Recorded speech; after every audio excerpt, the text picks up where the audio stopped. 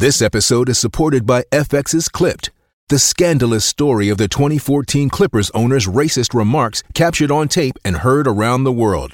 The series charts the tape's impact on a dysfunctional basketball organization striving to win against their reputation as the most cursed team in the league. Starring Lawrence Fishburne, Jackie Weaver, Cleopatra Coleman, and Ed O'Neill.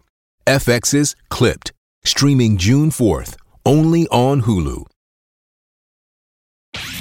In the squadron, they called him Bullets, but we call him Greg Kelly. Greg Kelly is on the air on the Red Apple Podcast Network. That's me. This is me.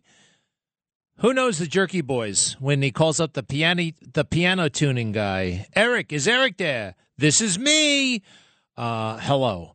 So it's September 12th, 2022, the day after 9/11. I heard more about January 6th yesterday than September 11th. It's crazy.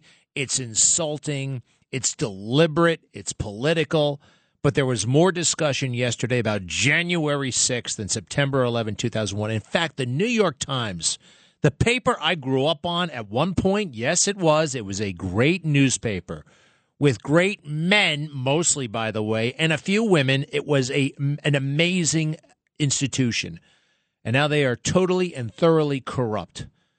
Big expose on Jewish schools misspending money or something like that. Yes, Jewish schools. It was they chose 9/11 as the big takedown of private Jewish schools allegedly not spending their money well. Wow. And it was a huge story. It was like it took up half the paper.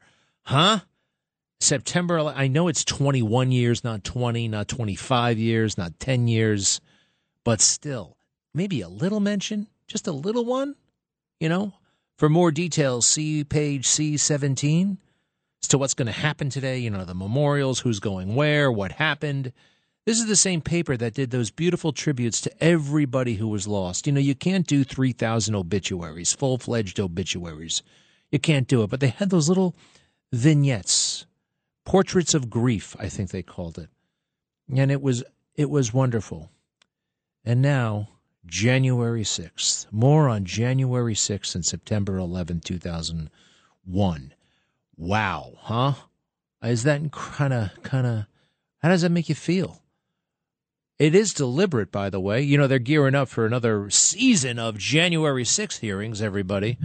Anyway, look, they got to do something before the midterms, okay? They're trying. They're desperate.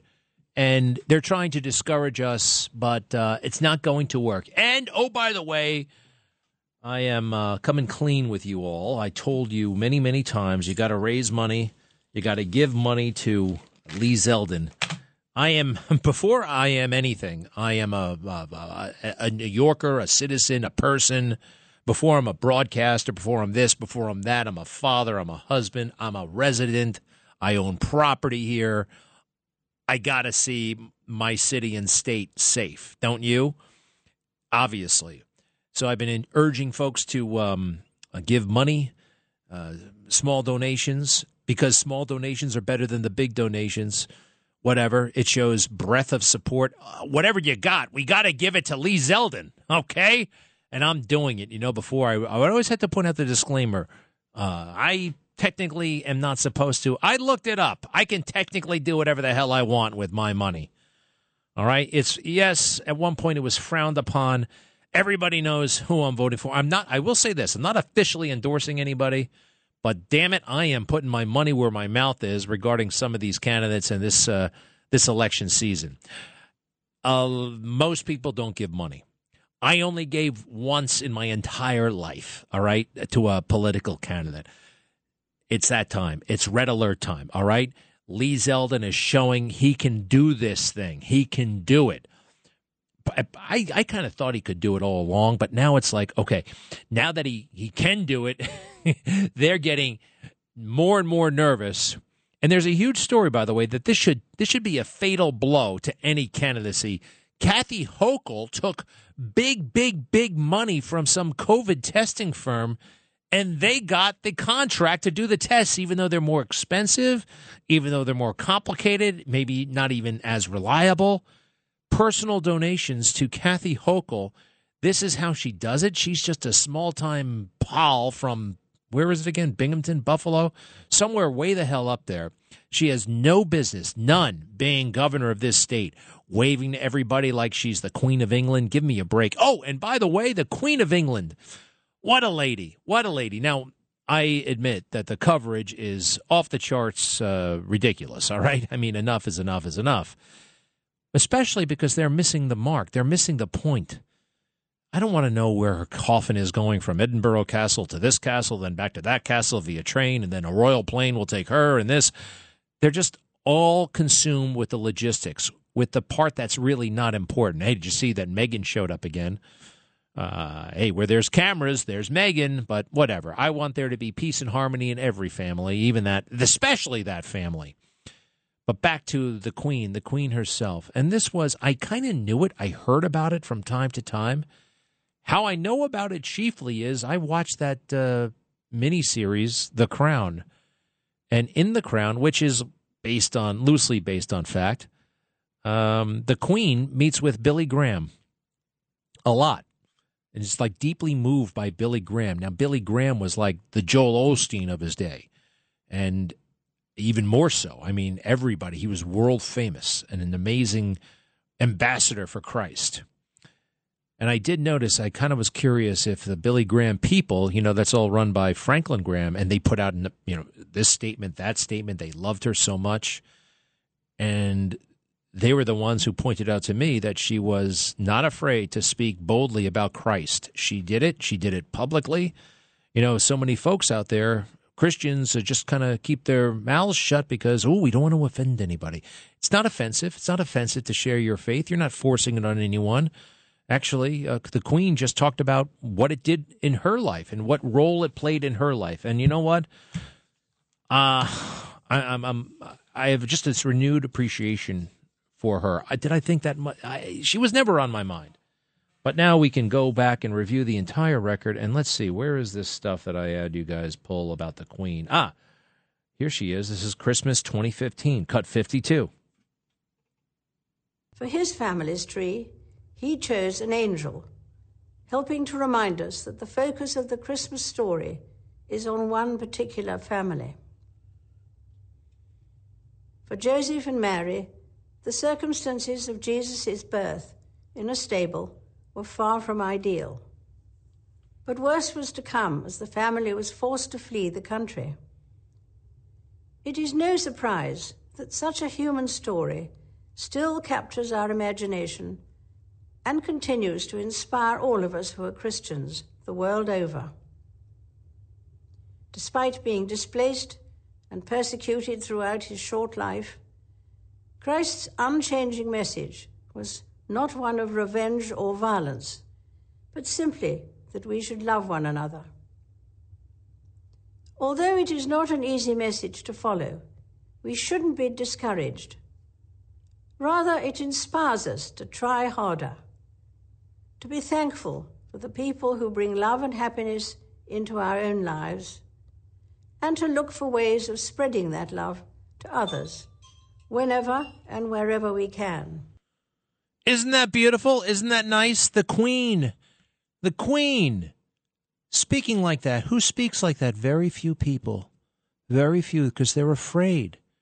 They are afraid, and she wasn't. Now, I will have to say, Queen, one small point here, and you know what? This is why some people don't speak out about their Christianity, because they're afraid of saying the wrong thing. So she didn't say the wrong thing. I may not have said it the same way or whatever, but that's fine, okay? She did her part, and she didn't just do it once. She did it all the time. Here's another message back. This is just last year, cut 53. They teach us all a lesson, just as the Christmas story does, that in the birth of a child there is a new dawn with endless potential. It is this simplicity of the Christmas story that makes it so universally appealing. Simple happenings that form the starting point of the life of Jesus, a man whose teachings have been handed down from generation to generation and have been the bedrock of my faith. His birth marked a new beginning. As the carol says, the hopes and fears of all the years are met in thee tonight. Very, very beautiful, very strong. And it was a big part of her life, obviously, the biggest part. Nobody ever really talked about it. I understand that there was some eye rolling about it. And then I've seen some reports, well, who is she to talk? I mean, look at her son Andrew. Look at this. Look at, Prince Philip once made an unkind remark about so-and-so. Come on. It doesn't work that way, by the way. It doesn't. You can be an example, but your own children may or may not live up to it. You know, you do your best, but ultimately it's between each individual and God and Jesus. I do believe that. So good luck to the Royals, but you know what? Boy, oh boy, she was fantastic. Just hearing that now. By the way, why wasn't I told this a long time ago? I know she was... that's on me. I guess I wasn't paying as much attention, but I think it's partly why she had such a long life. And all the drama, that engulfed at times her family, she was the one pretty much on the straight and narrow, right? Charles got in this trouble, Andrew's in that trouble, the sons are always fighting, this, that, and the other thing. I don't hear them. I wonder where faith figures in their life. Not judging anybody, not doing that, but it does show you. And also the Queen, the head of state of all of England, has everything, fame, fortune, a string of Peloponnese, you name it, she's got it. But the most important thing, her faith. I just think that's fabulous, and what an inspiration, really.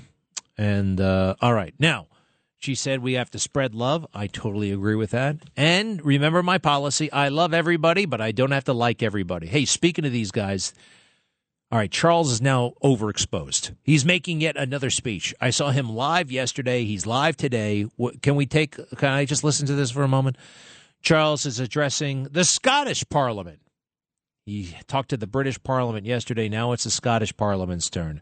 Hey, I went to the Apple store, because I wanted to see the iPhone 14. A couple of things. The Apple store is losing it. The Apple store used to be this amazing experience. You walk in and, yes, may I help you? And, right here.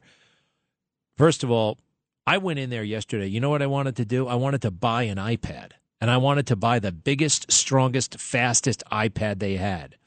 They looked at me. They treated me like I wanted to return an iPod from 2003. They just had no time, no interest. Everybody was aloof and borderline rude. I met one guy at a store about 3 months ago. He was the coolest dude in the world.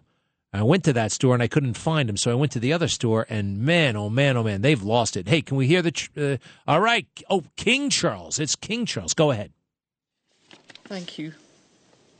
Thank you, Your Majesty. Oh, shoot. We just missed it. I now close. Oh, well. By the way, how many people are in the Scottish Parliament? I've never seen the Scottish Parliament before. You know what it looks like? It looks like a fourth grader's classroom. Look at those desks that they have. There's something weird about it. Maybe we could just hear the bagpipes. That's enough with the bagpipes. We actually have plenty of bagpipes here in New York. We got the New York City Police Department, the firefighters. They've got the greatest bagpipe bands around. Let's see what else is going on here. Ooh, Karen Bass. She is a member of Congress. She's running for mayor. She's a Democrat. Joe Biden almost made her vice president. Did you hear? She was robbed, and they only took the guns that she had. Turns out she has a bunch of guns in her house, and she was one of these was she actually one of these defund the police people? I think she was, always giving the cops a hard time. But she has guns, and you know what? On a scale of 1 to 10, she came out yesterday and she said, I feel 10 as far as safety goes. I feel about a 3. Yesterday, some creep was following me on the street. I had to grab a cop and somebody else to help me. It was that bad. This has not happened to me since 1987. And this guy wanted to do me harm, I believe, and it was a very bad situation. So I'm very thankful I got out of it, but I'm also thinking about getting out of it, quite frankly, maybe out of the city entirely. I'll be right back. Greg Kelly on the Red Apple Podcast Network. For a couple of reasons, I got to leave out some of the details. But, yeah, I was followed for about a half a block by this big guy who definitely could have beaten me up in a fight. And first he gave me a really weird, crazy look. And he almost bumped into me. And I'm like, excuse me? And then he follows me. Well, I figure we're just going in the same direction. You know what I mean? And I go to the right. And I turn my head around. You know how you don't want to look at somebody because you don't want to provoke them? I looked right at this guy. I was like, uh-oh. I knew there was something bad. He was thinking about doing something bad.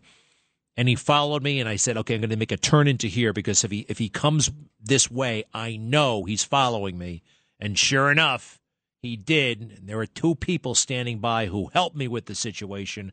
I can't go into any more detail than that for a variety of reasons, but it's made me very apprehensive. If only the guy were a little bit smaller, I would not have felt so apprehensive. Although, no matter what they look like, no matter how skinny they are or big they are, somebody gives you a weird look and starts following you around, that's trouble. That's real trouble. So, made me wonder. Made me wonder about this city. I'm not leaving. It's, you're tempting to think about. I'm not the only one, tempting to think about. You know what it's more tempting to do, though? Run against Eric Adams for mayor. Here's the deal. I don't think any Democrat is going to take him on, chiefly because of identity politics. Did you see him yesterday at the World Trade Center? Hanging out with Kamala Harris. This is the guy. He's starstruck. He is starstruck. He can't believe he's running in these circles now. And I saw him. He was like making small talk with some security aide.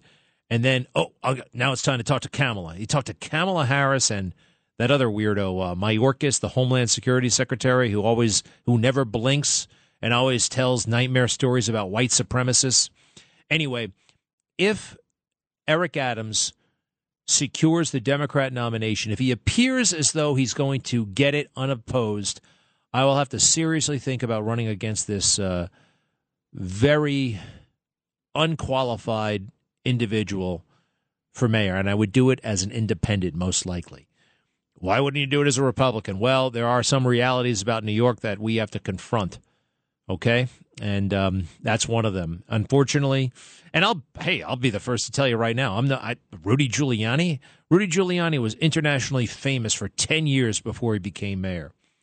Mike Bloomberg was worth how many billions of dollars? How much money did he spend 21 years ago trying to become mayor successfully? Something like $80 million. He spent $80 million in 2001 dollars. That's like $150 million today or $125 million. I don't have that kind of cash. And I'm not internationally famous yet. So I'd have to do it without the Republican baggage. And yes, look, every party has baggage. Republican, yep. This is a highly Democrat city, all that stuff. But I could get on the ballot in a general election and take this incompetent fool out. He doesn't know anything. He doesn't care about anything. He just loves wearing those silly suits and going to those clubs. That's it. He does not know how to make the transition from politician who has no responsibilities to mayor who has a hell of a lot of responsibility. I would actually be able to make that transition rather seamlessly, and it wouldn't be as much of a transition because I actually have jobs that matter, that count, where I have bosses that I report to. I have metrics on which to base my success or failure on. What did he do as Brooklyn Borough president? Nothing. He ran for those offices, by the way, unopposed. Unopposed for that, unopposed for the state Senate. And you don't do anything all day long other than make an occasional speech and write letters and, just complain about things. And that's all he knows how to do. So I will take a serious look at it. I think I started this hour by sharing with you my, well, not shock, but just, wow, shaking my head. Really? You really are going to do this? Pretending that January 6th is more significant than September 11th. I can count up the times that January 6th was mentioned on those morning shows, those big Sunday morning shows, and September 11th. January 6th, more discussion about January 6th than 9/11. And here we have Kamala Harris and her friends trying to make it, let's see here, cut 18. As communities are literally on fire, we made the largest investment to combat the climate crisis in history. You see, communities are suffering from crime. As far as communities being on fire, California wildfires and all that stuff, you guys have always had them, and you probably always will. All right? Climate change, and you got to look at these electric cars, these so-called electric cars. Oh, I bought a new car this weekend. It was, we're leasing it. A very enjoyable process, quite frankly. It's not going to change my life. Happens to be a nice car. But so what? So what? I can't see living and breathing for a slightly above average vehicle. All right, you want to know what it is? It's a Mercedes, all right? Yes, it is. But not the highest end Mercedes, but it's nice. It's okay. So what? I was just as happy in a Honda Accord. My wife would not have it. Me and my precious Honda Accord. Never again. I'll be right back. Greg Kelly on the Red Apple Podcast Network. Hey, have you heard about that office holder in Las Vegas who allegedly killed a reporter? The public administrator for Clark County, Nevada, who happens to be a Democrat. He was elected in 2018, and being a public administrator of a county in Nevada is kind of like being a county executive here in New York. It's a big job. A lot of people report to you. People want that job. It's competitive. And a guy named Robert Tellis won the job back in 2018. He was a little bit erratic at work. And a reporter by the name of Jeff German was writing a bunch of pretty nasty stories, but I think they were pretty much true. This guy was hooking up with people at work and doing all kinds of things. And anyway, Mr. Tellez, the public administrator, was so incensed that he confronted the reporter and allegedly stabbed the guy to death. And now he's in jail. But the funny thing is, all right, now he's a Democrat, and I went to his Twitter. Okay, he's not posting lately. He's in jail, but he's making fun of Ted Cruz. He's making fun of Trump. He's making fun of Josh Hawley. He's putting down all these people. So have you noticed this story? It's a big one. I've seen it in the papers, and this is how they talk about it. Let's see here. Notice what they don't say. Cut 48, please.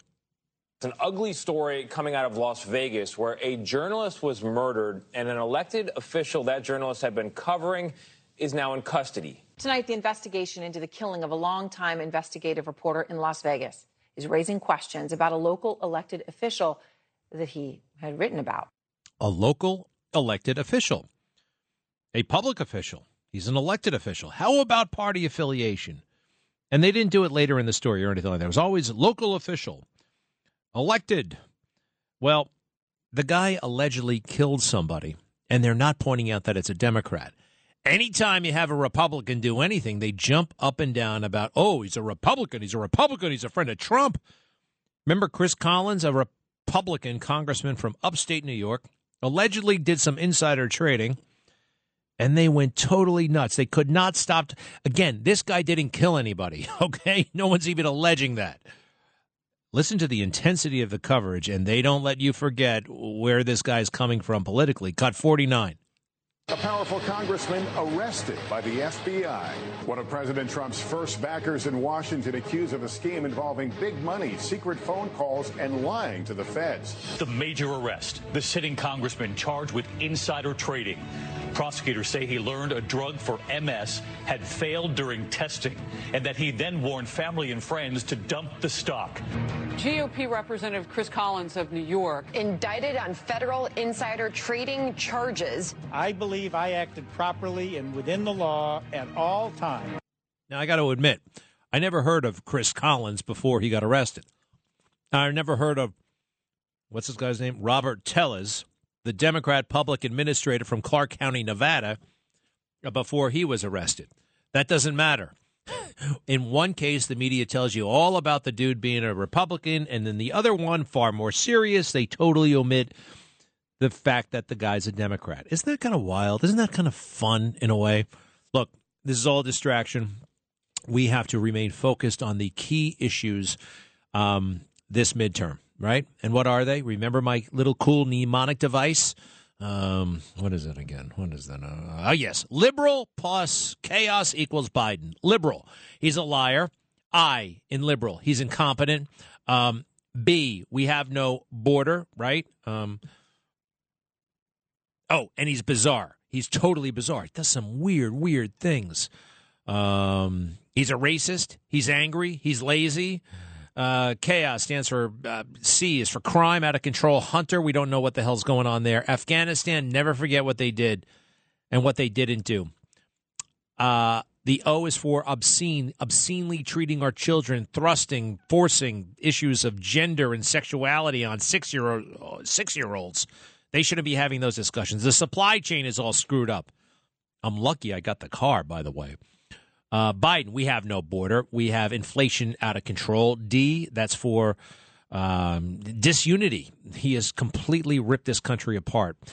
You know, I found tape of him saying in 2019, back when he was desperate to appeal to liberals, the far left, no person who committed a nonviolent crime should be in jail. No person who committed a nonviolent crime should be in jail. Well, that's pretty much about 2/3 of the January 6ers. So many people are in jail, have gone to jail, who did not hurt anyone, who did not break anything.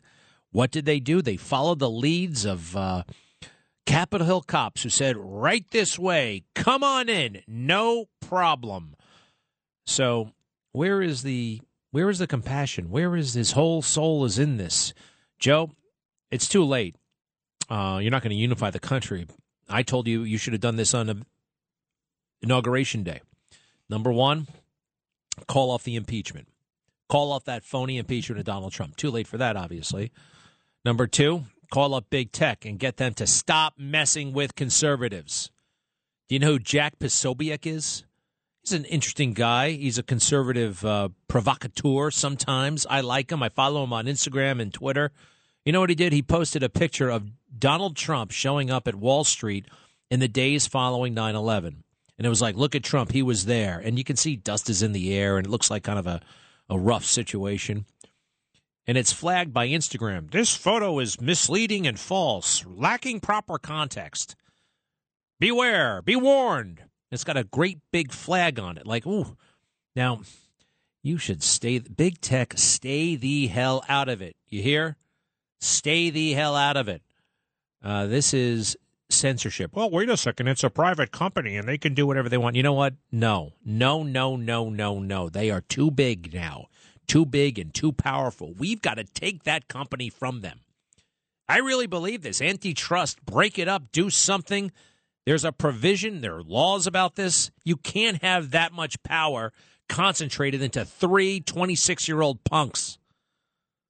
Right? Who's in charge of Facebook and Instagram? Facebook is obviously Zuckerberg. The other weirdo who runs Twitter. These guys are too woke, too left. They are censoring the entire game.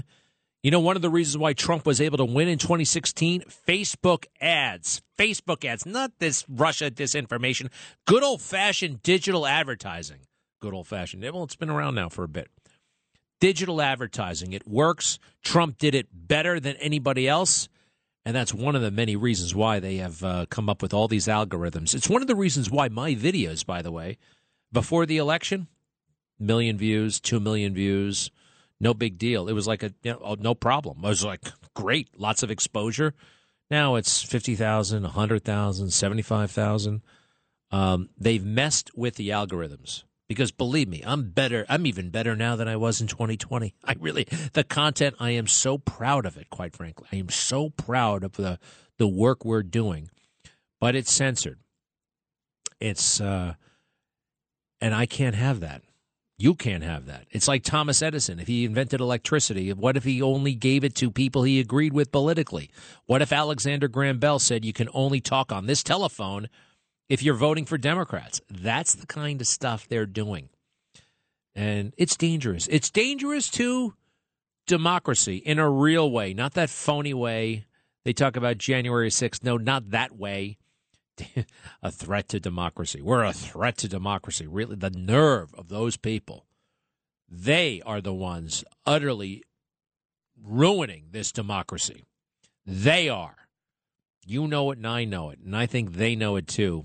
Somehow they keep a straight face. Although Kamala Harris is always breaking up in laughter. Even during the 9/11 ceremony, I saw her cracking a smile. Look, it's not all, a ceremony. There's some waiting around. There's some chit-chat. But even for that, she was a little bit too much. Douglas in Brooklyn, what's up? You're on the air. Oh, sorry, Greg. How you doing? I was driving around the city today, and oh, shoot, Douglas. Sounded like a great story you're going to tell us. Rob in Secaucus, what's up? I wanted you to know that the comment you made before was so funny when you said a string of Peloponnese. I wonder if everybody knows what that means. Well, sometimes these jokes of mine are a little bit too inside. If only you and me, Rob, are laughing, that doesn't make it much of a joke. But we're talking about the Honeymooner episode where Ralph thought he was going to be a big shot in Hollywood because Herbert J. Whiteside was showing up at the Raccoon Lodge, and Norton messed up his lines. Right? That's the episode. Did I get that right? That is correct. And I had one more thing I wanted to ask you about. Yeah. I spoke to you last week, and you said that you were going to research it on Google, and the thing that in question was the mass formation psychosis. And that's you? No, I never got around to it. I never got around to it. Look, I told you I got a new car this weekend. I had errands around the house, chores, that kind of thing. Just give me the gist of it in 10 seconds, please. Yes, sir. Well, I wanted to tell you, don't Google it because... All right, I won't Google it. You give me the gist of it right now. Okay. Well, I believe that people, we tune into conservative news because we like to hear it, you and I, and because it's true. But what we need to do is we need to reach the other side without them feeling as though they're being attacked. Okay. So they're usually pretty smart people, actually, which is odd. How smart people could go for such stupid policy is confounding to people. But the same intelligence that they have should help them to be able to navigate through the concept of mass formation psychosis. They need to understand what's happening to them, and other people need to know what's happening to them. All right, I still don't understand what it is, and I'm on your side. So what the hell is it? Go to a Rumble. You can't explain it. You can't explain it? Yes, I can. It's almost like a viral thing that occurs psychologically to people, and it's being implemented by, those who have control of the bully pulpit. They race bait. They do all kinds of things to keep people under their thumb, and people fall for it. And it's very difficult for me to explain in 10 seconds. How do you counteract it? How do you counteract what they're doing? I think that if the people who themselves are afflicted by it understand what it is, they will be better suited to see the right side of history maybe once and for all. All right. You remind me a little bit of my friend Brandon Strzok. I don't know if you know who he is, but he's a great guy. He founded something called the Walk Away campaign, walk away from the Democrat Party. This guy used to be as woke and hip and, into all that stuff. And then one day he saw people making fun of Donald Trump or criticizing Donald Trump for making fun of that reporter. Remember the reporter with cerebral palsy? And Trump was, they portrayed him as mimicking him. Like, I don't remember. And he started moving his hands and like neck in a funny way. Well, the thing, and they're like, how dare Donald Trump do this to a man with cerebral palsy? How dare he? Well, the thing is, whenever Donald Trump is making fun of anybody who says, I don't remember, They might just say, I don't remember. He does this whole physical act. You know, he does this whole thing. I don't remember. And he starts jerking around with his hands. He did it with Rosie O'Donnell. He did it with, I think, Oprah. He did it with all kinds of people from all walks of life who don't have cerebral palsy, but they deliberately lied about it or refused to tell you the whole truth, context. So maybe that's a little bit what you're talking about. Brandon Strock, check him out. I will look at that Rumble thing hopefully soon. Thank you. All right, what else? Zeldin, we got to get Zeldin some support here. We got to get him some cash, all right, cash money. He's got to buy those commercials, those digital ads. Facebook could still mess with it, but Kathy Hochul is vulnerable. She played this all wrong. You're supposed to, in politics, kind of like sports, always play like you're behind, you know, and she was doing this Albany Rose Garden strategy, you know, look at me, I'm the queen, look at me, I'm the governor, look at me, I'm the governor. Cutting ribbons and that kind of thing. And for a little while there, it worked. It seemed to be working. But you can't fool New Yorkers. I think she's going to lose, and she's going to lose big. All right? And talk about a shock to the world. Is it time? It's time. Give me a moment. Greg Kelly on the Red Apple Podcast Network.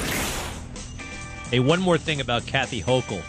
New York State, New York City, what the hell do we have to do with January 6th? Did she really do this? Apparently, she is talking about January 6th in one of her silly political ads. Man, she's got a lot of money, but she's wasting it if she's trying to fool us with this. Cut 31, please. Cut 31. This is Lee Zeldin, the Republican nominee for governor.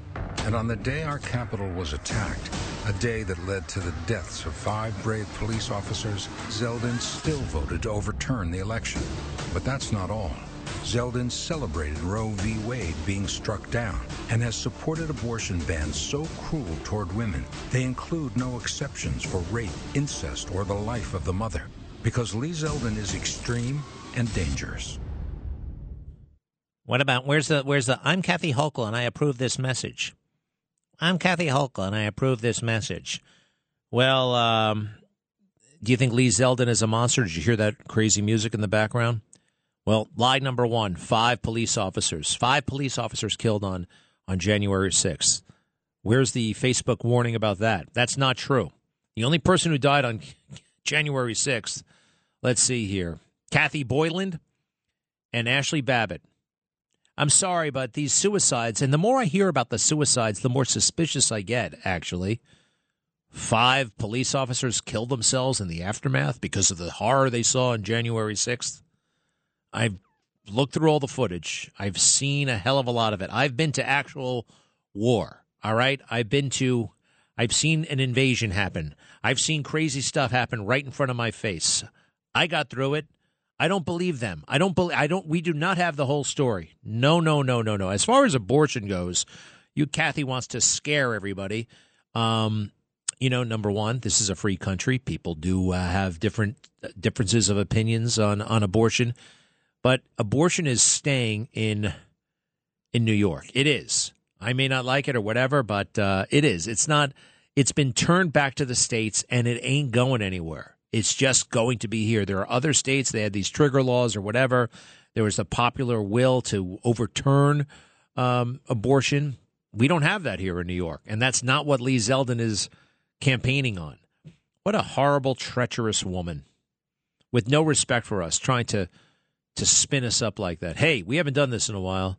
Some baby talk? This is my little girl today, Annalise Kelly, speaking during breakfast, looking out the window. I think she saw a bus and some other things, and we had a little talk about it. Go ahead. How are you? Daddy, see a balloon? What do you want me to see? A balloon. Where's the balloon? I don't see a balloon. You see a bus? A bird?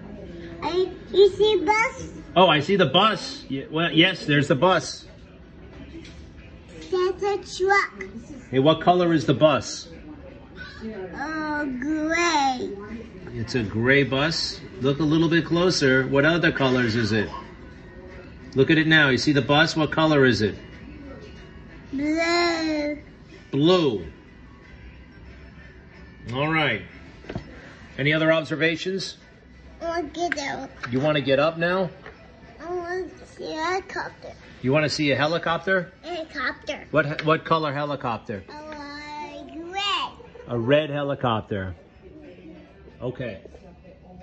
Pretty decent conversation. All right. Now, that was a bit of a trick question for her because there was a big bus, but there was a gray truck in front of it. So she said gray but then the truck stayed still and the bus moved. The buses are blue now. It's pretty wild. She's 2.5. Although I must say, kids grow at different rates. I know another 2.5-year-old. She looks pensive and often forlorn, and she has her hands folded. I'm serious. She looks like she's 13 years old going into junior high school. I don't know. I think it varies, genetics, whatever, diet. I think Annalise Kelly is right where she's supposed to be. Her little sister there is Madeline. She's making strides. It seems faster than Annalise. But anyway, it's all a very beautiful thing. Children, growing up, family, all that stuff. It's great. And you know what? Time does go very, very fast. It starts to move real quick. And got to be, you know what I can't do anymore? Procrastinate. You know, you've heard me about my weight situation and my diet, and I got to clean this up. I got to clean that up. I've decided, well, I'm no longer, I'm doing things now. I'm doing things. I'm not waiting for things to happen anymore. I just am getting them done, and I love it. I love it. Hey, by the way, we never know where our friends or allies are going to come from. Did you hear this guy? He stood up at a Miami school hearing where they're making drag queens, you know, the star of the grammar school, bringing them in to talk to kids, which is the weirdest, most imbecilic thing I've ever seen. You never know where your allies are going to come from. This gay guy walks in, he announces he's gay, and then he says a lot of amazing things that make total sense. Cut 35. Good evening. Thank you, everyone, for this opportunity to speak tonight. I'm here today because I am concerned about the current and future state of our education system. I am a Miami native and a product of the MDCPS system. I'm also a gay man, and as a gay man, I understand the importance of a healthy and balanced education. I understand the importance in diversity of thought, and ultimately, I understand the importance of unbiased development. What is happening right now is no longer acceptance. It's no longer the support my community needed in the 90s and early 2000s. It's indoctrination. I do not use the word lightly, but it's the truth. The children deserve an education that will develop them, give them a platform for critical thinking and problem solving so that we can push and create a better future. What we are pushing right now is not that. We are moving in a direction that will create entitled, confused, depressed, and potentially dangerous adults. Providing support and being accepting is very different from promoting and encouraging a certain lifestyle. Growing up, I had people who supported me and loved me unconditionally. I also had people who disagreed with me and maybe disliked me because of my sexuality. Not only was that okay, but it was vital to my development. Not only I learned how to interact and find common ground with anyone and everyone. I learned that it's okay not to agree on everything. Legislation and policies do not encourage positive change. People do. If you feel LGBT youth need more support, support them yourself as an individual. There are plenty of private organizations that provide youth with things like counseling. Please, let's not applaud. Thank you. Counseling, community, and financial help are available to LGBT youth. Hey, this guy was great. And, you know, it comes from an interesting site, Gays Against Groomers. What's happening right now nationally, and I think Joe Biden seems to like it, this grooming, getting children ready for, you know what, later. Bad stuff. And good people don't like it, and they're speaking out. I love it. I'll be right back.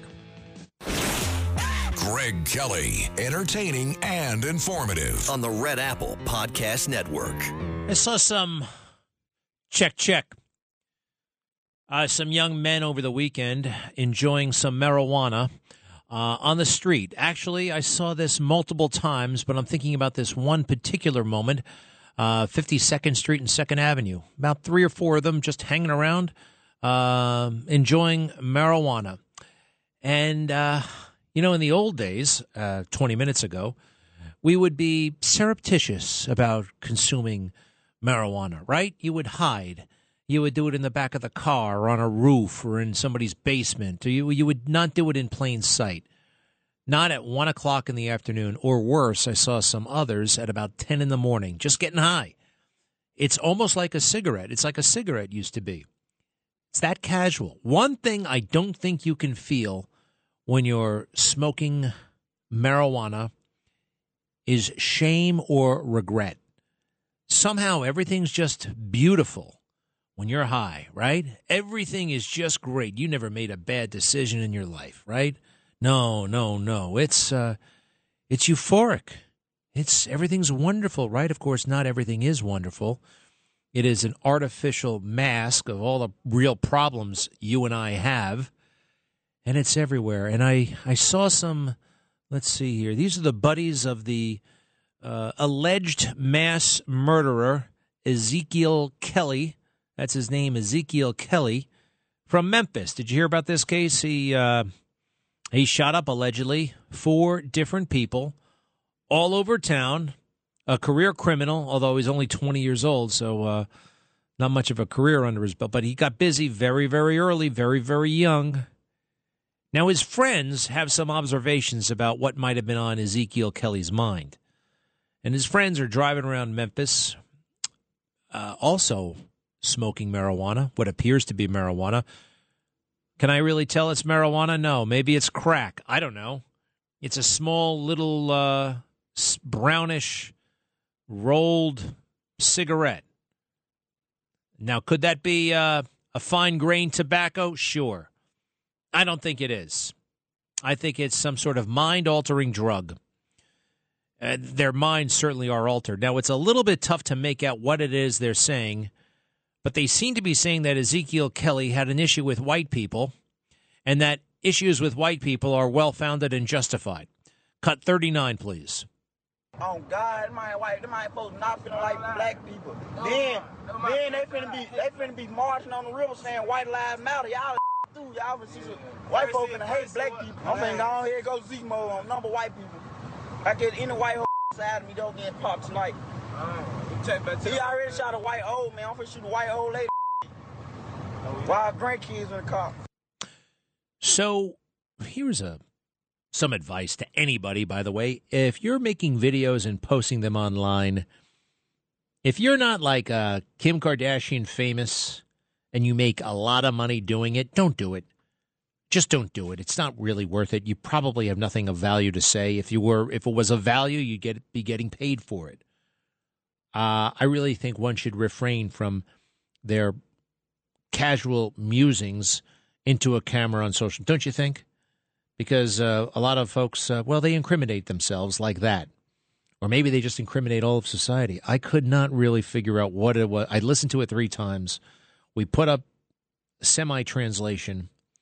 But basically, he seems quite blasé with his buddy Ezekiel Kelly killing people because those people made the mistake of being white, and that's somehow a problem.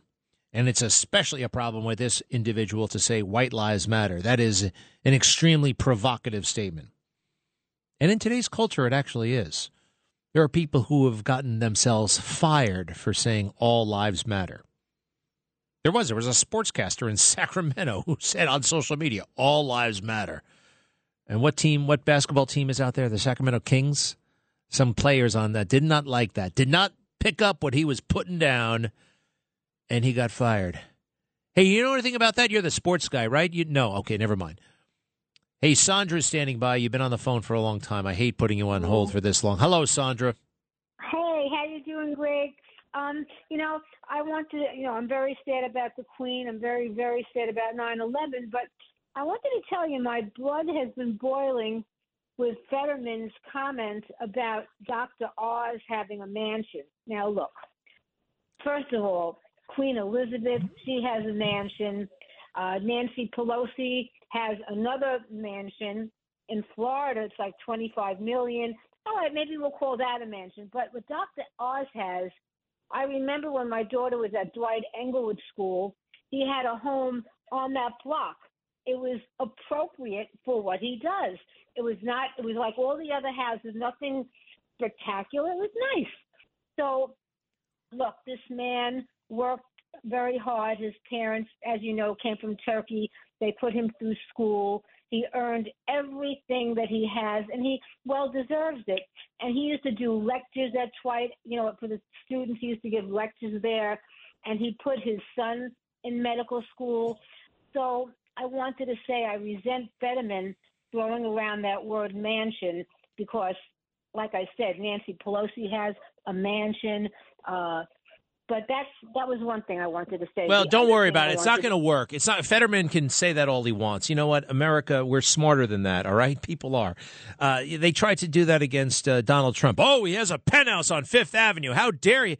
You know what they like? They like authentic people, all right? Americans don't. And Fetterman, we all know, is a damn phony. His parents, he's a rich kid. They're buying him lofts here, there, and everywhere, buying him stuff, subsidizing him. He's 50-something years old, still getting $50,000 checks from his parents. Fetterman has huge problems, by the way. He's, let's face it, he's not recovered from that stroke. So I think Dr. Oz is looking great. I love that guy, and I think he's going to do it. Fetterman is lost. And I think it's partially because he's on so much weed and drugs. His brain is definitely fried, definitely checked out. And I think the stroke only made matters worse. Then again, I haven't examined him. Speaking of your brother, your brother's fired up a lot lately. Well, I just want to tell you one more thing that I did based on your recommendation. You remember you said that we should make like 100 calls to help this whole thing? Yeah. So I thought about it, and I was watching your show last week one night, and you had a picture of Philadelphia, what a mess it is. Now, when I lived in Philadelphia, my career was that of an executive recruiter in accounting and finance. And I did business with this friend, and I'm going to tell you what I did. I used to send her the best people, and I used to get exclusives because I was very careful about what I sent to Susan. And then she would hire these candidates. So Susan is she's not a Republican. she doesn't think the way I do anymore, but that's okay. All right. But I did what you said. I texted her, and I said, I told her you ought to not vote for Fetterman. How could you not? You should vote for Oz. But then I said a good thing. I sent her the picture, and then I said, Susan, if I ever sent you Fetterman for an interview, like instead of Oz, you would never give me business again. And she said, you're right, Sandy. I got a lot to think about. So I showed her like that. Huh. Like we used to do. How do you like it? Wasn't that I fun? love it. I love it. What a great way. I mean, you're right. Fetterman comes in there all big and hulking with that silly sweatshirt on, and talking gibberish. And, what did you do for the past 30 years? He doesn't have much of an answer. And anyway, that's a great point. I'm glad you made the call. Best to your brother, by the way. He's a hero. He is a hero. Very, very passionate, but we like that. Thank you, Sandra. Let's see here. Ooh, that reminds me. Joe Biden. Remember when he used to be Mr. Normalcy? He was a regular guy who could get things done. Cut 32. I've worked across the aisle to reach consensus, to help make government work in the past. That was the kind of guy he was going to be. That was the kind of president, just a regular guy. And he was going to return things to normal, right? He was going to bring things back to pre-Trump. And let's face it, Trump is a pretty different kind of guy, different kind of president. I love it. It's not everybody's taste, but some people wanted to return to the boring presidency. Remember people like this? Cut 33. The best way that we could have a non-divisive presidency is to have one that's kind of boring. Politics, in my view, ought to be boring. It shouldn't be something you have to pay attention to every minute of every day. And I think that's how Biden has approached the job. Really? That's Tom Nichols, by the way, noted Trump hater and liberal. And then Biden gets in there, and out of the blue, he starts talking like this. Cut 34. To all transgender Americans watching at home, Transgender. especially young people, you're so brave. I want you to know your president has your back. To everyone celebrating Transgender Day of Visibility, I want you to know that your president sees you. And know this, you're so brave. You belong, and we have your back. I said last year, especially to our younger transgender Americans, I'll always have your back as your president so you can be yourself and reach your God-given potential. Hey. You know, Transgender Awareness Day, I didn't vote for that, did you? Who made up? That's like National Donut Day. It's a phony holiday. It doesn't mean anything. Transgender Awareness Day, and he's always got your back. Well, that means this Title IX expand. This means that people who identify, children who are told you don't identify as a boy, you identify as a girl, so the boy can use the girl's room. This is what it comes down to. This is what federal policy is right now. Leah Thomas, man, swimming on the girls' team. That is federal policy. And this guy was supposed to be Mr. Everything is going to go back to normal. Donald Trump is the one that will bring us back to normal, setting the conditions where we can truly be great again. He can do it. We can do it. Right now, though, it feels like it's about survival. It really is. You know, Joe Biden used to say 4 more years of Donald Trump. I don't know if the soul of America can make it. Now, he was lying. He was wrong, and he came right out of the gate with the Charlottesville lie. After Donald Trump said there are good people on both sides, I knew at that moment that the very soul of our nation was at stake. Well, he totally mischaracterized what Donald Trump said. But right now, actually, if Joe Biden or some like-minded Democrat should be elected in 2024, talk about America, the soul of America. What will America be? How do we look around and say, yes, more of this? Is he going to be able to buy enough votes between now and then? How much money can you give away? How much money is there? It's so amazing to me that this $10 trillion, $500 billion giveaway to 20-somethings for the student loan basically was a day-and-a-half story. It's over. It's over. It's just done. Executive order. That's it. That's it. Now it's back to January 6th and that stuff. That is, they think it's done. It makes a real impression on real people, and they're going to vote accordingly. I am convinced. Give me a moment. Traffic jams, tailgating, pileups. Ugh, the joys of driving. How could it get worse? The federal government wants to have a say in what you drive. That's right. The Biden administration's EPA is pushing mandates that would ban 2 out of every 3 vehicles on the road today. Don't let Washington become your backseat driver. Protect the freedom of driving your way. Visit EnergyCitizens.org. Paid for by the American Petroleum Institute. Greg Kelly on the Red Apple Podcast Network.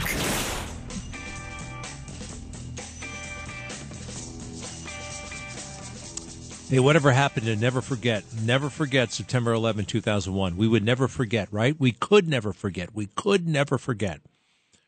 The New York Times has forgotten. And they have forgotten in the most disgraceful way.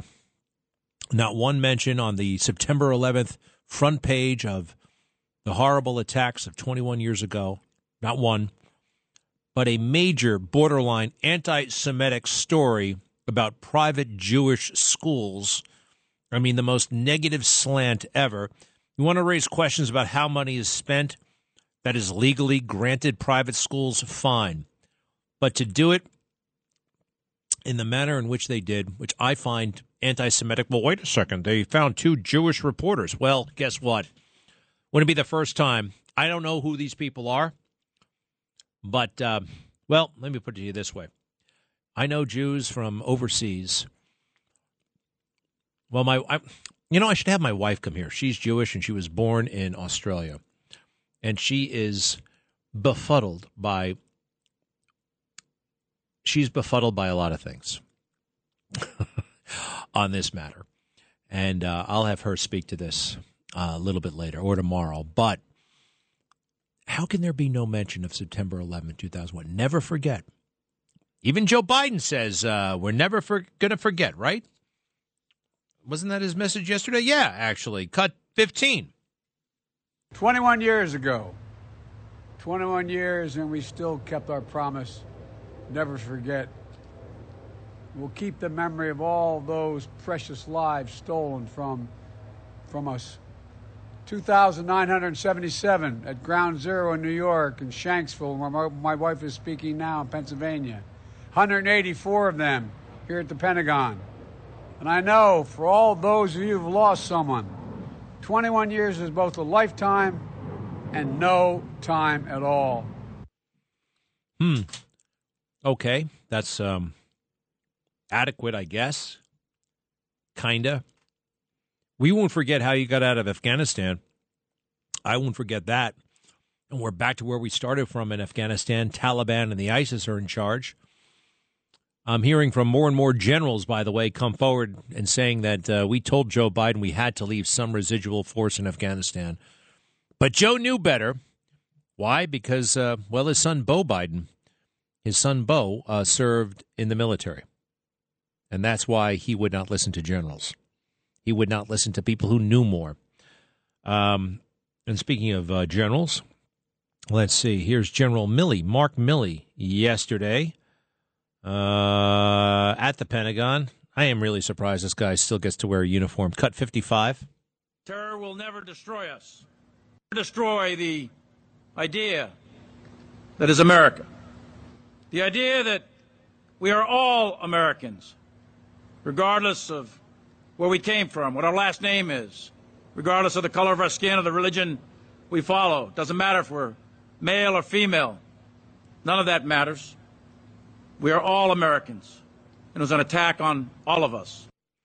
Okay, that's nice. But it's not the way he leads the military. Not by a long shot. It's not the way he advises the president. Not by a long shot. General Milley did everything he could in his power to undermine President Trump. Engaged in what I believe is downright treasonous behavior, for which he can and should and might be court-martialed. And one of the things that he did that was so outlandish, just appearing with the president momentarily before he got to that church. Remember the church where President Trump so outrageously held up a Holy Bible in front of the church and everybody lost their minds? Well, what was he doing there with a Bible? He should have had a Black Lives Matter flag. He should have been burning the American flag, but a Bible? And Milley went on and on, apologizing. I shouldn't have been there. It was a mistake. Oh, I'm sorry.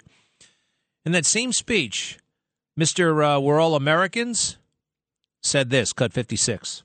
As many of you saw the result of the photograph of me at Lafayette Square last week, that sparked a national debate about the role of the military in civil society. I should not have been there. My presence in that moment and in that environment created a perception of the military involved in domestic politics. As a commissioned uniformed officer, it was a mistake that I have learned from, and I sincerely hope we all can learn from it.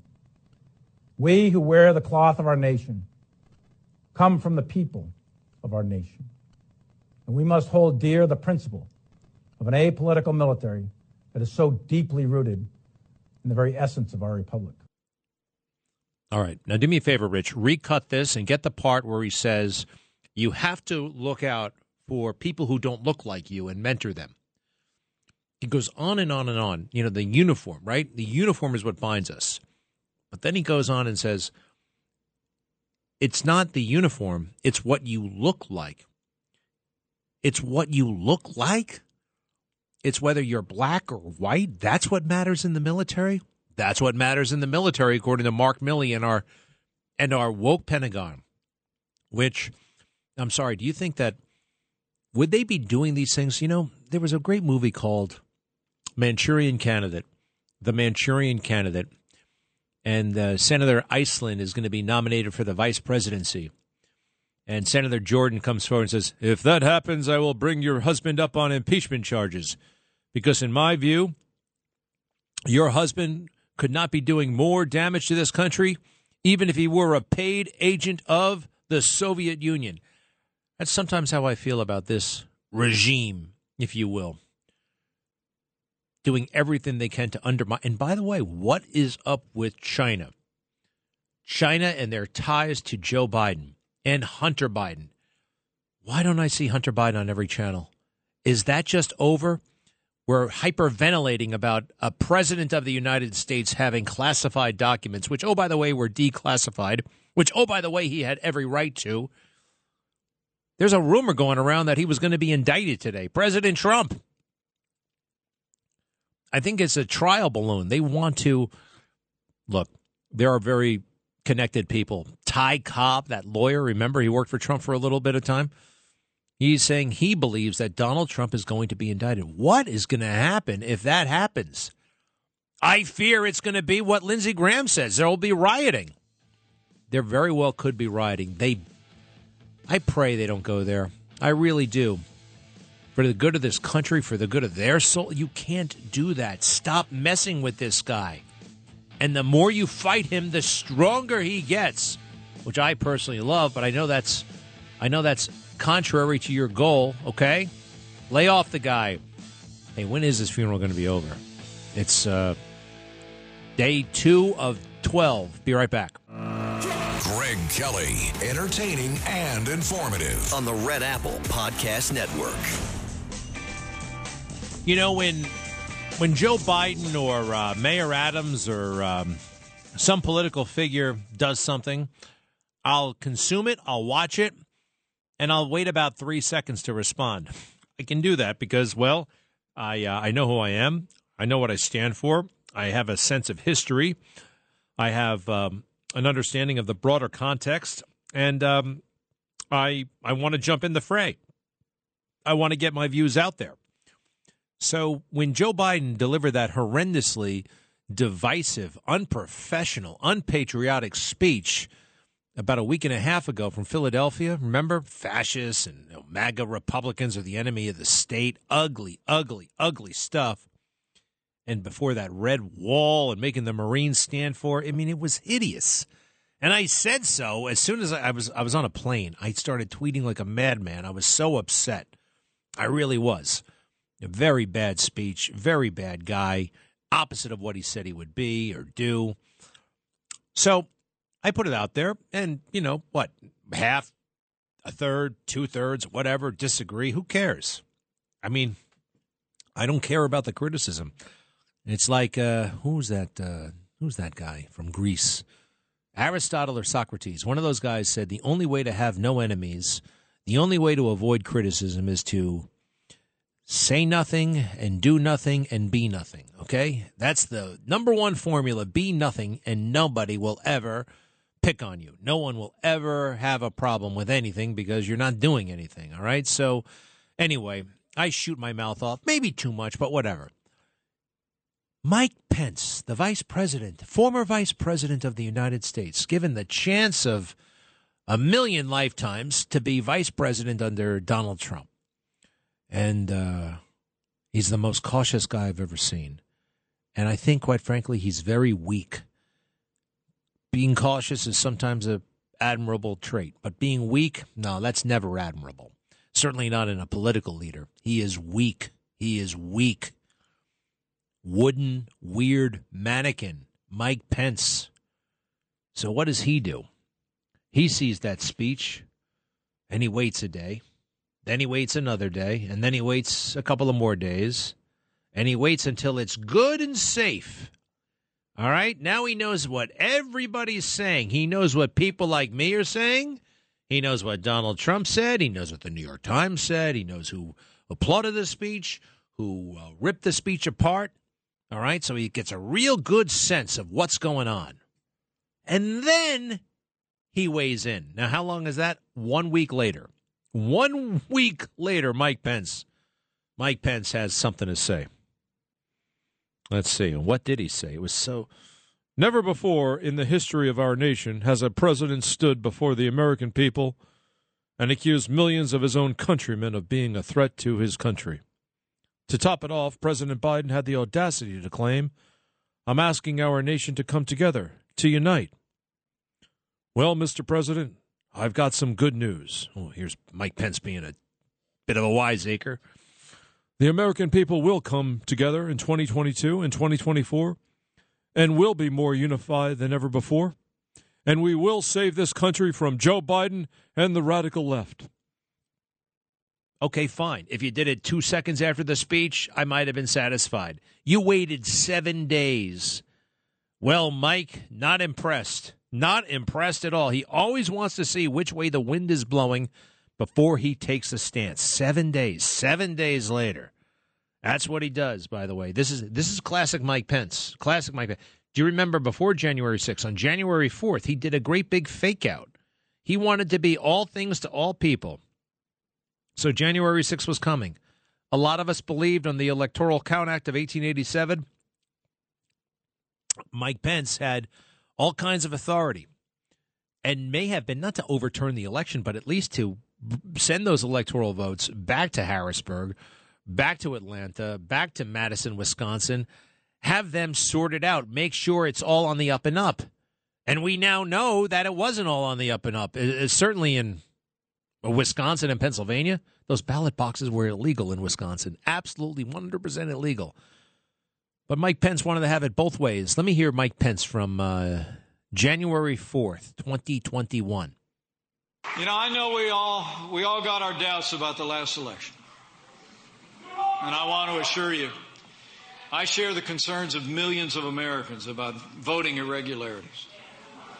And I promise you, come this Wednesday, we'll have our day in Congress.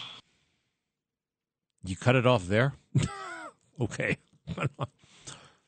We'll have our day in Congress. We'll hear the objections.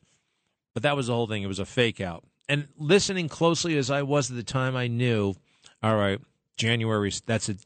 That's it. One and done. We'll have our day in Congress. He was jerking us around. Hey, the king is showing up at the majority of the Queen's personal wealth expected to go to King Charles III. Imagine that. She's giving it all to the firstborn son. Makes some degree of sense. Hey, I like the Queen and all, but how is it that she has all that money?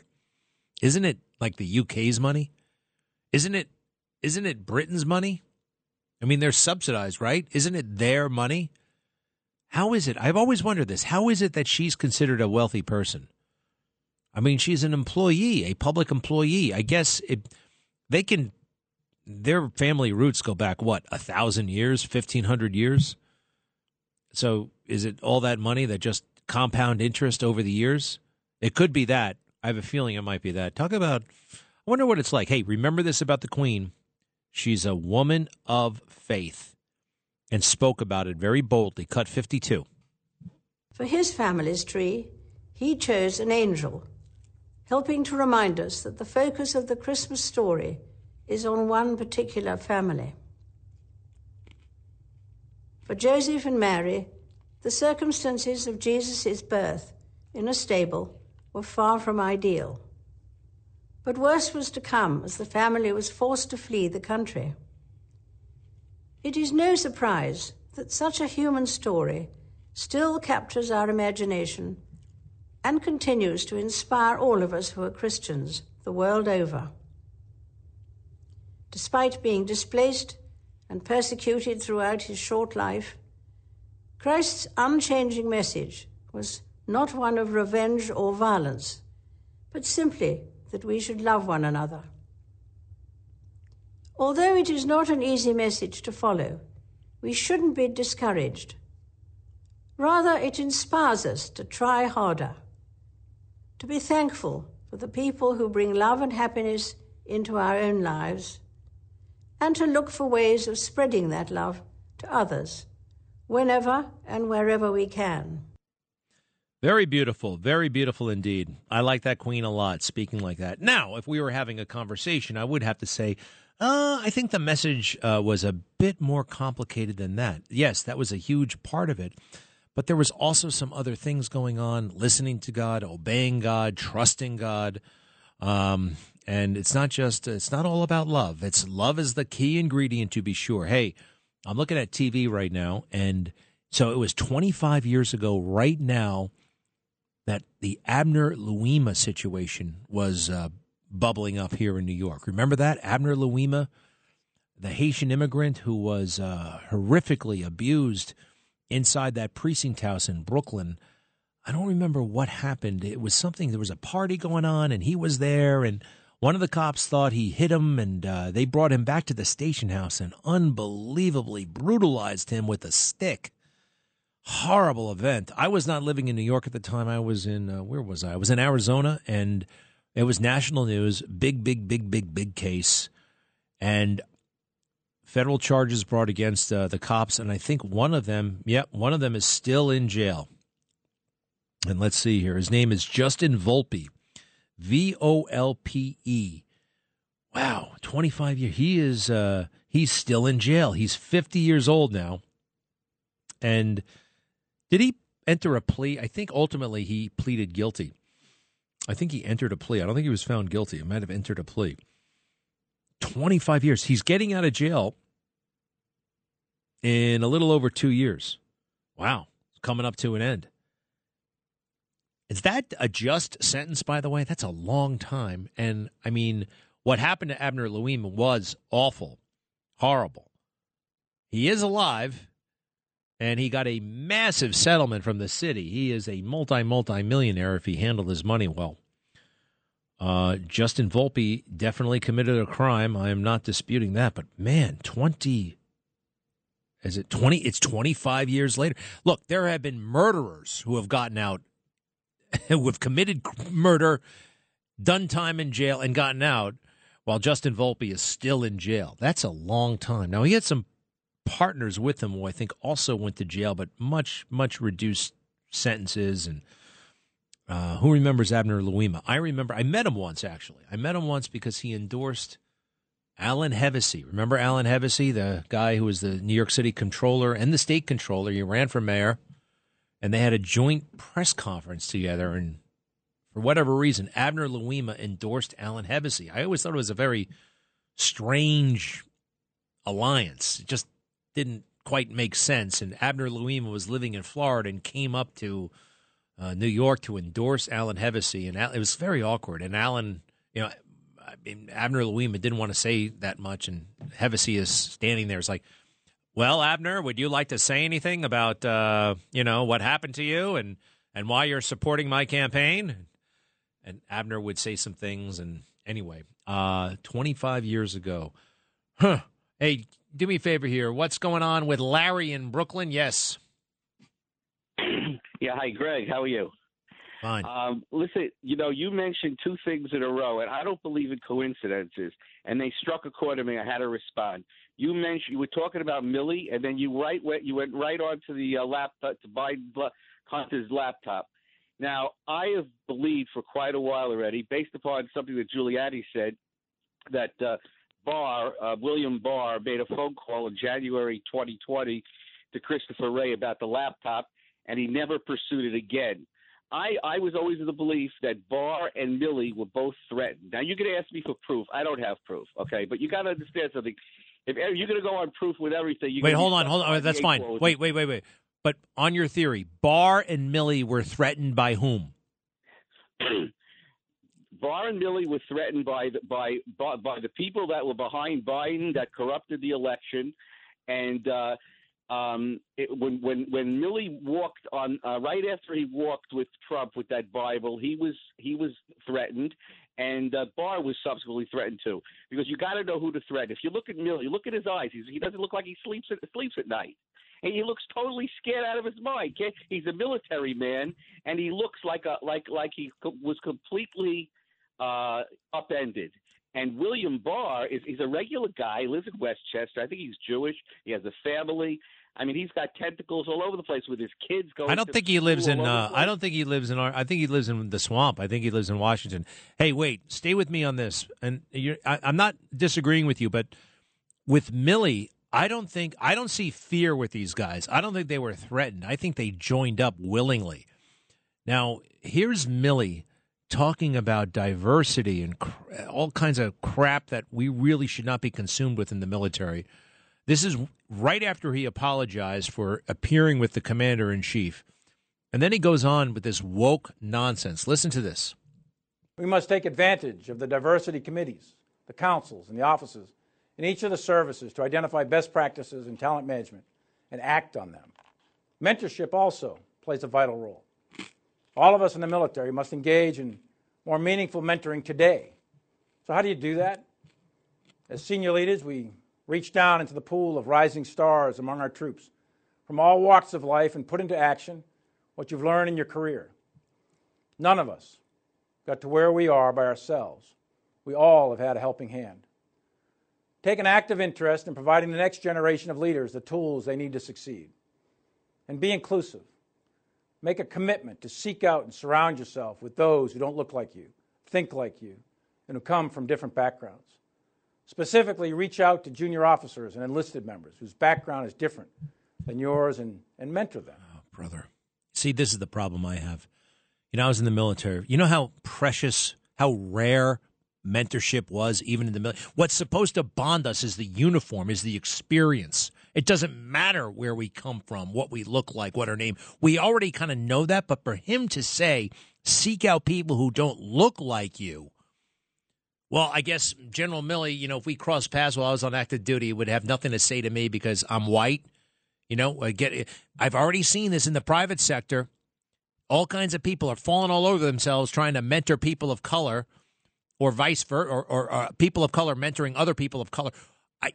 What about humans mentoring, working, sharing with humans? When you put this, and there's something about this guy, the look in his eye, you say it's fear. I say it's complicity, Larry.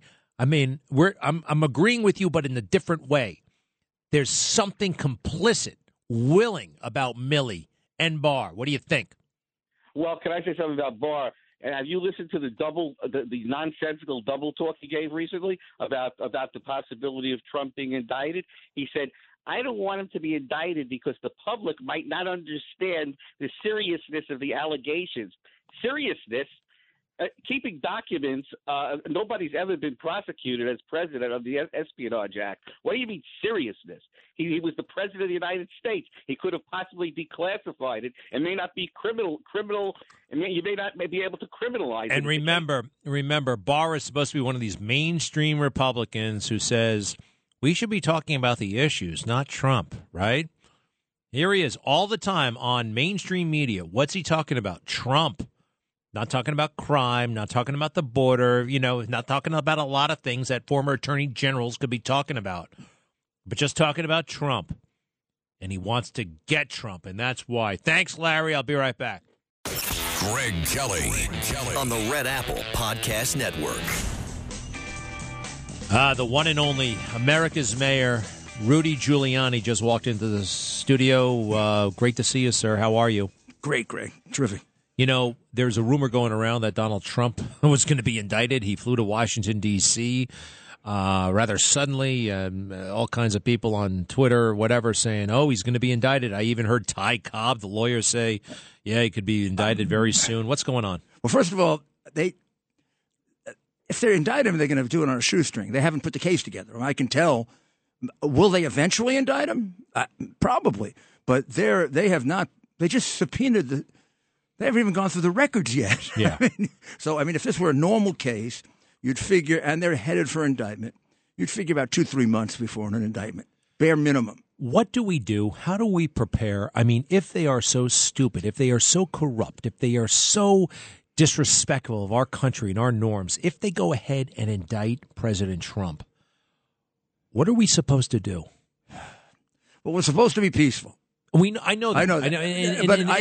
I think we have to take the risk at rallies and protests peaceful, and it goes without saying we're going to be peaceful, but at the same time, do we start prepare? I don't know. And then I think we have to organize in a way we've never organized before. We're going to have to ask people of regular means to put in we'll have to raise more money from moderate people in terms of income than we've ever raised before. We're going to have to put together an organization that is foolproof. We're going to have to forget our differences and organize. And I think we're going to have to elect him. We're going to have to elect him to say, yeah, you're going to prosecute him? We're going to elect him. And I think we will elect him. There's a huge chunk of the country who will be fired up and they will be outraged, and they'll feel it in their bones that this is dishonest and wrong. There will be another part of the country who will just, suspicions confirmed all over again. He must be stopped. They wouldn't be doing this. we will know that this is evidence of corruption by the left. We will know that. And it'll be a stupid charge, Greg. I guarantee you it'll be a charge. Well, I call, investigate to make up even dumber than Russian collusion. Russian collusion was not only false, it's kind of a dumb charge. There's no such thing as collusion. It's conspiracy. But in any event, this will be like the conversation with the Ukrainian president. They tried to make that into a charge. The fact that he has a couple of documents that they say are classified, that he says he declassified, and nothing happened to them. There was no prejudice with these documents. Well, remember, now they're having their assessment. They want to see what damage happened to national security, which is a joke, by the way. That is, right? Absolute joke. They never got out of. There's no evidence they ever got out of Mar-a-Lago. Hey, do me a favor, Mr. Mayor. Tommy has been waiting for a long time. He's from Astoria. You want to say something about Ashley Babbitt? Yes, sir. Love the show. How you doing, Mayor? I'm doing fine. My question, Greg, I know you talk about Ashley Babbitt all the time, and I do as well. When Pence gavels in after he asked the question, do you have a senator to sign off on this? What's the timeline of the gaveling and Ashley getting shot? I don't know. That happened sometime before she was shot, right? I don't know. That's Why a good do you question. ask? Yeah, I don't know either, and I've studied that quite a bit. At that point, I do believe that happened before Ashley was shot. I do believe that Ashley was shot not to stop the counting of electoral votes, but to stop the objections. Yeah. That's what happened. I have a slightly different theory. What? I think she was shot to brand it as a Trump event. Because there were a lot of Antifa people in there, according to Sullivan's brother, 240. Antifa. John Sullivan. Yeah. According to John Sullivan's brother, 2 days later, a text that we have, 250 plus Antifa people in there. Suppose one of them got shot. Right. It'd have been branded as an Antifa riot. I think this was done for branding. This was done to make sure they got a MAGA person, and that became the headline. Tommy, what do you think? Like I said, I know you've done a lot of work on this. I would just be curious to know how close in time Interesting. those two events took place. And then my next question is, he gavelled it in. Why did they not proceed? Why did they just stop the whole process? No, they actually did. I think they adjourned for 2 hours, and they had that discussion. They actually did, or they heard the other ones. That process actually unfolded. They did hear the objections, and they debated, right? One set of objections was debated. Right. So just 1 2 hour session. I think that's right. It might not have been a complete 2 hours, but it was. Under the Electoral Count Act of 1887, a lot of us believe that there was far more flexibility that Mike Pence had. Yes. Do you know that Democratic scholars were almost uniformly convinced that it was unconstitutional in 2000? That law is unconstitutional? I can give you 5 reasons why. But it's from the day. What law is unconstitutional? The Electoral Count Act of 1887. Yeah, they said it was. For 5 reasons that have been there from the very, very beginning. It gives the Senate a role in selecting the president, which the Constitution doesn't do. It ignores the role of the state legislature. But we like the Electoral Count Act of 1887. Well, we do and we don't. We wanted it to go back to the state legislature. All right. We'll be back tonight at 10 o'clock. Rudy, make sure you listen to it. Okay.